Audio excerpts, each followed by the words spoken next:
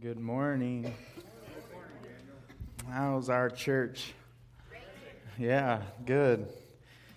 So this morning I get the pleasure of wrapping up our Greater Than series, and it's been quite the experience to go through, and I know how much I've actually gotten out of just studying the book myself. You know, I've read it so many times, but to really just dive in and just study along, and you get so much more out of. I get more out of it than when I do preaching, that's for sure. So I want to go back a little bit. The last few weeks, we've gone through chapter 10, all through the first 10 chapters, and we talked about Jesus being better. And if we go back to just chapter 1, at the very beginning, it talks about how Jesus is superior to the angels. It just dives right in, talking about how he's the exact representation of God. And if we keep going, and then you get into chapter 3, he's better than Moses. 4 and 5, he's better than any high priest. Chapter 8, he's a better covenant. Chapter 10, he's a better sacrifice. And so we can go through that whole first 10 chapters and understand that Jesus is in fact greater than anything else. And what was nice is Kurt did a really good job last week of going through and talking about our faith and our endurance. And the reason we need to keep that faith and that endurance so we can continue running the race. Well, today what we're going to talk about is chapter 13 as we close this series off. And we're going to talk about what exactly is the race and what is it we're doing as we go. And in chapter 13, it gives us a great instruction on how it is we are to be as a person, what that endurance looks like. But for me, what I got most out of this was, what does our faith actually look like? It is the most important thing, I think, for us is when we're out and about and what it is that we're doing, does our faith show up? Does our faith show up with who we are and our character as we go about our normal lives? And we can start right here in chapter 13, verse 1. It says, "Keep on loving one another as your brothers and sisters." And we could put that into context for you, and what that actually means is what the writer is saying is, there are new brothers and sisters in Christ. In this time period, these people were being shunned out of their homes. They were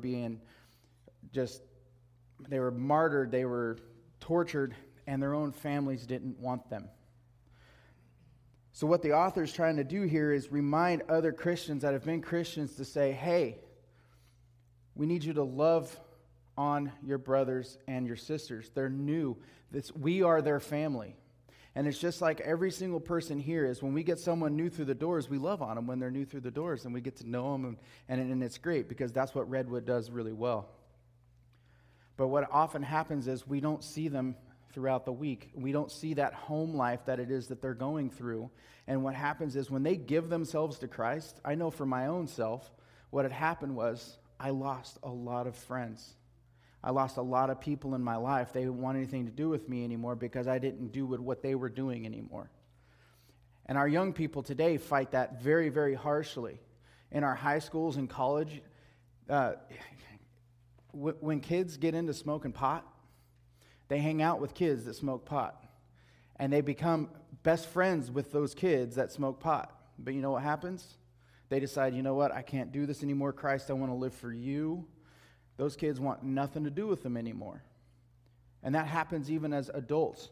If you were going into bars or anything like that, what happens is you don't want to go into those bars anymore. Well, those people don't want you over anymore. If you're not going to drink with them, you kind of get shunned. Of course, it wasn't quite the extent as it was here, but at the same time, it's still lonely. So it's really important for us as brothers and sisters in Christ to love, just as it's saying here, one another for Christ. And a lot of you guys already know, but in 1 Corinthians 13, this gives us a very valuable lesson in love and how it is that we are to love. And it's verse 4, it starts there. It says, "Love is patient, love is kind, it does not envy, It does not boast. It is not proud. It does not dishonor others. It is not self-seeking. It is not easily angered. It keeps no record of wrongs. Love does not delight in evil, but rejoices with the truth. It always protects, always trusts, always weighs hopes, always perseveres, and love never fails. So that's what the author is trying to get us to do, is to treat people and love people exactly the way it says in 1 Corinthians. We need to do that. If you go into the next verse, in verse 2, do not forget to show hospitality to strangers. And I love this part here as it says, excuse me, I'm going to start that. For by doing so, some people have shown hospitality to angels without knowing it. How cool is that to think about? I mean, really, that to me was like, wow, I could have possibly given a couple bucks to an angel just now and didn't even know it. I could have just given a hot cup of coffee to an angel and I didn't even know it. I could have just given a couple bucks or a hot cup of coffee to a new Christian and didn't know it.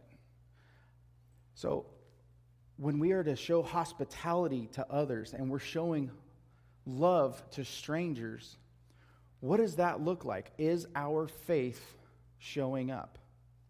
Is our faith in Christ showing up? There's a story, a young lady, she was in the supermarket and she was paying for her groceries. And as she was paying for her groceries, they ring her all up and everything got bagged. And then she realizes she was $12 short. And so what happened was she's like, well, I'll just put a couple of these things back. I didn't bring enough money, And the guy behind her hands her a 20. And she says, no, I don't want to put you out. And he's like, well, let me tell you a quick story. Every day I go to the hospital where my mom is dying from cancer and I buy her flowers. Every day.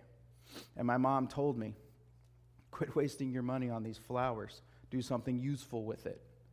So the guy says, you're not putting me out. Here's my mom's flowers. It's hospitality. Being kind to strangers, not giving it a benefit of doubt.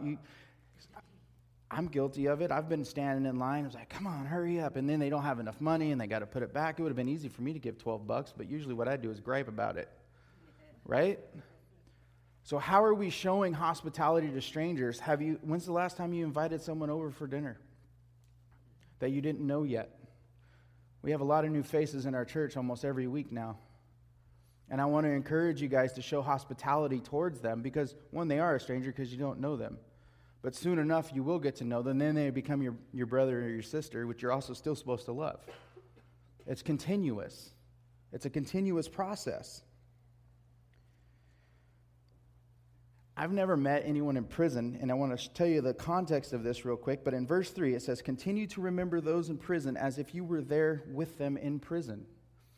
So what was happening at this time period, people were being thrown in prison for being Christian. Okay, they were being persecuted and thrown in jail.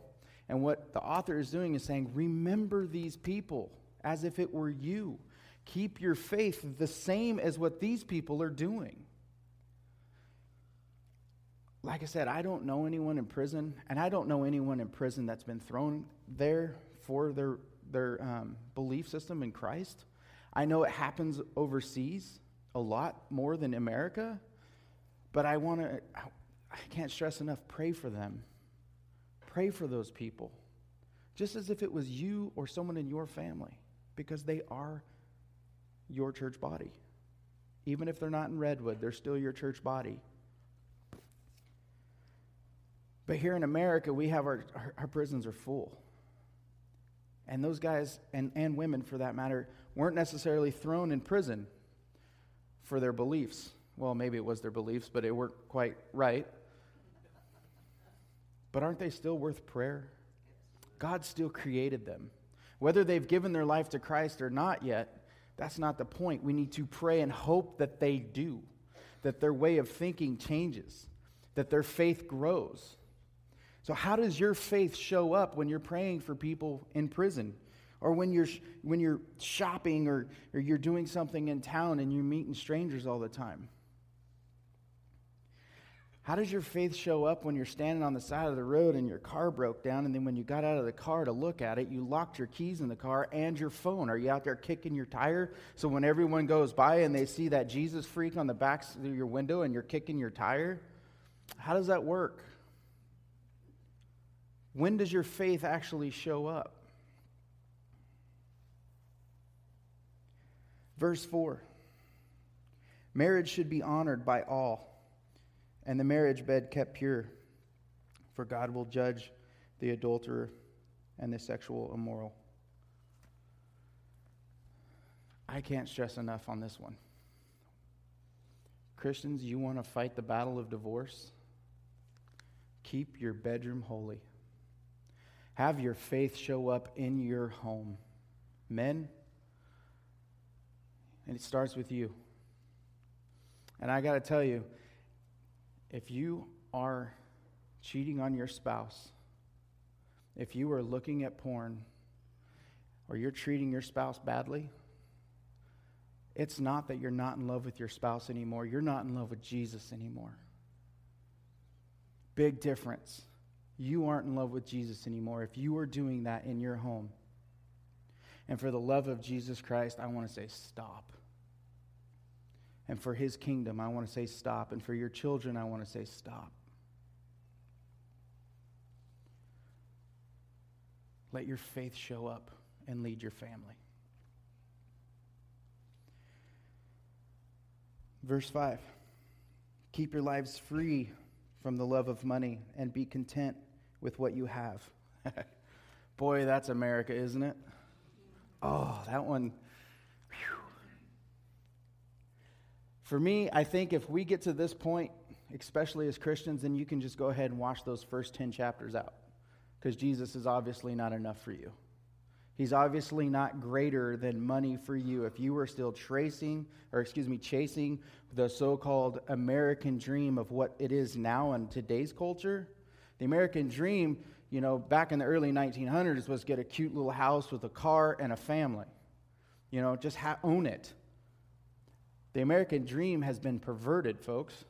You got to have the biggest house with the best car, the biggest bank account, a yacht, something. You got to have a toy for every season. It's been perverted. And it's time that our faith show up with our finances and be content with where we are. We must be content with what he has given us. And I'm not saying it's not okay to have nice things or a nice home or a nice car. It is perfectly okay with that. But don't let that turn into your idol. Do not let that turn into your God. Your kids are watching and your grandkids are watching as well. And if we can make the difference of showing them that we are content in what it is that we are given and what we've been blessed with, that's going to reflect on down to them, to the next generation. Verse 6, just the very beginning here, it says, so we say with confidence. I love this. So we can say with confidence on who Jesus is. Just before that it says, never will I leave you and never will I forsake you. And just after that it says, the Lord is my helper. I will not be afraid. Everything that we do and everywhere that we go, in all facets of our life, he is there. He will never leave us, and he will help us through it. I've heard all too much people say, God won't give you more than you can handle. I hate to be the bearer of bad news. I think that's a fib. I think God will give you more than you can handle because he wants you to rely on him, and you can say with confidence that he is your helper and he is going to get you through it. He wants us to go and rely on him. So how is your faith going to show up when you're around others and you need help? Are you going to be willing to say you need a hand? Are you going to be willing to say that God is with me through this, the most horrid time in your life? Are you going to say God is with me right now? He is getting me through this? I have seen this done so well through Redwood. I've seen so many people littered in cancer the most horrible pain in their life, from the spouse that's losing the loved one, or the family losing the loved one, or the person actually going through the cancer. I've seen it in this church, and it's wonderful to watch. It's wonderful to watch the people with their head up and say, you know what? God is getting me through this. Whether I fall this way or I go this way, He is my shepherd, and He is there to help me through that. So how is your faith going to show up through the trial? This next portion talks about leadership. The first part was fellowship. Now we're going to get into leadership. Verse 17, it says, have confidence in your leaders and submit to the authority, because they kept watch over those as those who must give an account. Do this so that their work will be a joy and not a burden, for that would be of no benefit to you. What was happening is these guys were going around preaching. They didn't have the New Testament yet, but they were going out. Their faith showed up. Their faith was going around letting folks know, knowing that they could be persecuted at any moment. They had to live by example all the time, constantly living in the spotlight and show Christ. That was their job, to show Christ. In verse 7 it says, remember your leaders who spoke the word of God to you. Consider the outcome of their way of life and imitate their faith. And Jesus Christ is the same yesterday and today and forever. And the reason I'm bringing that up is in verse 17 it says to submit to your leaders. And then in verse 7 it says to imitate your leaders. And the leaders he's talking about right now in our day and age is our Pastor Kurt, our shepherds. We have to trust that God put them here for the betterment of His church. He is our overseer. He was brought in October as our overseer of this church, and a fresh new mind and fresh new ideas that was given to him by God. And we need to support him. And the next part is going into verse 18, and it says, pray for us. And he's talking about the leaders. We need to pray for that young man back there. We need to pray for him. We need to pray for his family, because I can tell you, I've witnessed it already in the short time he's been here. He is getting attacked, folks. You know why? Because he's doing something right. He's doing it right. Our shepherds are doing it right. And I want to encourage everyone in here to just rally around them and pray for them and just lift them up, and do not make their jobs a burden, but help it to be a joy. That's what we do, because you know what? They're the closest thing to Christ. It is a hard burden to carry constantly all the time to be like Christ, especially as a human, a sinner.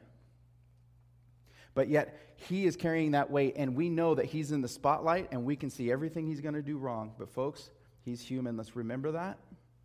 But let's lift Him up and let His job be a joy. And this church will grow for Christ. That's what it's all about. The last part I want to talk about out of this chapter is our worship. Starting in verse 10, it says, we have an altar from which those who minister at the tabernacle have no right to eat. What they're talking about is Jesus is a new tabernacle. He is our new altar. We need to go to Him and worship. Where's our faith? Is our faith showing up to worship? And I'm not talking about singing this morning. That's a piece of it.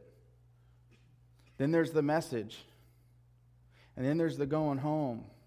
What does our worship look like with the new altar while we're driving, while we're shopping, while we're home alone? Are we doing things on the internet we shouldn't be doing, or are we reading His Word? Where are we at? Verse 11 and 12, the high priest, he's a better high priest. The high priest carries the blood of animals into the most holy place as a sin offering, but the bodies are burned outside the camp. And so Jesus also suffered outside the city gate to make the people holy through his own blood. In verse 13, this is like the final plea. Let us then go to him outside the camp, bearing the disgrace he bore. For here we do not have the enduring city, but we are looking for the city that is to come. Folks, is our faith showing up, showing that he suffered for us? Do we truly believe that he died? The Day of Atonement happened. Do we believe it? Is our faith showing that we believe that Christ did that for us on a daily basis? That to me is the most important part in here. And then when we know that, we go back and we love other people enough to say, Jesus died for you. This isn't the point where we go and we snub our nose at people and say, oh, you know what? We're Christian. We're better. I know that I'm saved. This isn't that point. That point never shows up, because then Jesus isn't enough, because you just now put yourself above him. No one is better. We're saved. Share that. Share that with others.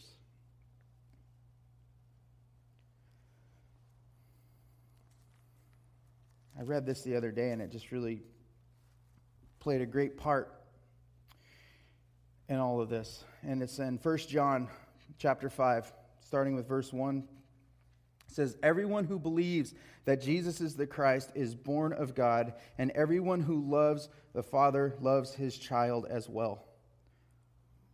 This is how we know that we love the children of God, by loving God and carrying out his commands. In fact, this is love for God, to keep his commands. And his commands are not burdensome. Those commands was to love him and love your neighbor.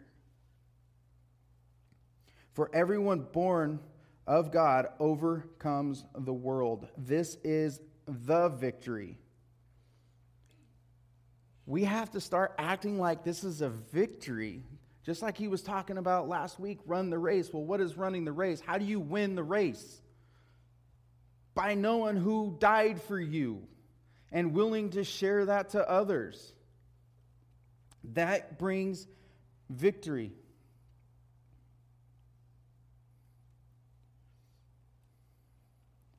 Who is it that overcomes the world? Only the one who believes that Jesus is the Son of God. So I want to talk this morning, this is how I'll close, is what are you doing in your life right now in this church? What are you doing in your life right now with your family? What are you doing with your community? What are you doing while you're out in public? Does your faith show up? Where are your motives right now? Are your motives intertwined with your selfish motives and your old self? This was what was happening in Hebrews. It was easy to take that step back. Get off the fence, folks. Do not let your own selfish desires and your own ways get intertwined with the ways of Jesus. He has a plan for you. It's very easy for us to go, you know, God, this is what I'm going to do today. Can you bless it? It happens. It's really simple. Oh, Lord, I got to go here today. Can you bless that? I have this great idea. Lord, can you make it happen? No. It's time to stop. That needs to stop. It's, Lord, what do you want me to do today? Guarantee he'll bless it. Lord, what is it you want me to do in our church? Lord, where can I serve? I want to serve you. What do you want me to do? Get your old self out of the way. Because it's really easy, folks, to add our old self in with what he's wanting. It's really, really easy to do. That's when the bickering starts. That's when we start complaining about things. And I'm not talking just church, I'm talking about our lives. It's very easy to become a woe is me. I don't feel well, oh, poor me. And if you're not feeling well, I'm not picking on you. I'm just saying it's easy to fall into that. Where are our motives for Christ? I want to encourage everyone in here to think about this last chapter. That's telling you what the race is. What is your life plan from this point out as a Christian? What is your plan? Does your plan start with Jesus?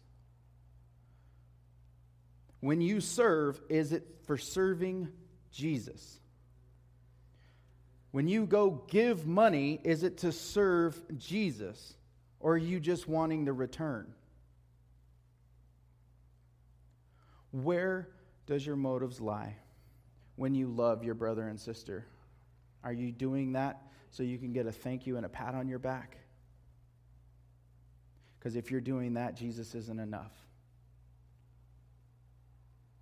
Are you loving on strangers in the store and giving them money, kind of like what happened to that young lady, so you can get people notice? Because if you are, Jesus isn't enough. Are you telling all your friends and family that you're praying every single day for everybody in prison just so they go, man, way to go, good job. Proud of you. If so, you're doing it for the wrong reason.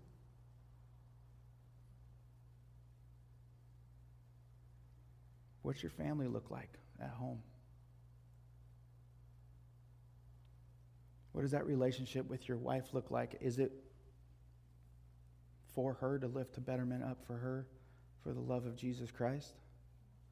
Or are you holding that person down? Because if you are, Jesus isn't enough. Be confident in the Lord always. Live by faith, not by sight. Let that faith show up so everyone in this world knows you love Jesus because it's Jesus and what he did for you. No selfish motives involved. Let's pray. Dear Lord, we thank you so much for your outline that you give us. We thank you so much for your grace and your mercy, because without it, we're going to fail. We have failed, Lord. We want you. And we want you just because of who you are. We love you because you loved us. And you love us. Lord, I just pray that everyone can look at these scriptures and know exactly what it is we're supposed to do on a daily basis for others. No questions asked, just because you said so. Lord, we love you so much, and I thank you. Thank you for giving me a way to keep the faith. Thank you for giving me a way to have endurance on a daily basis with your word and that time alone that we get with you. Thank you for allowing us into the holiest of holies and tearing that veil so that way we can have that relationship. Lord, and I just pray over this congregation this morning that that relationship can just blossom and be all about you. And I pray this in Jesus' name. Amen.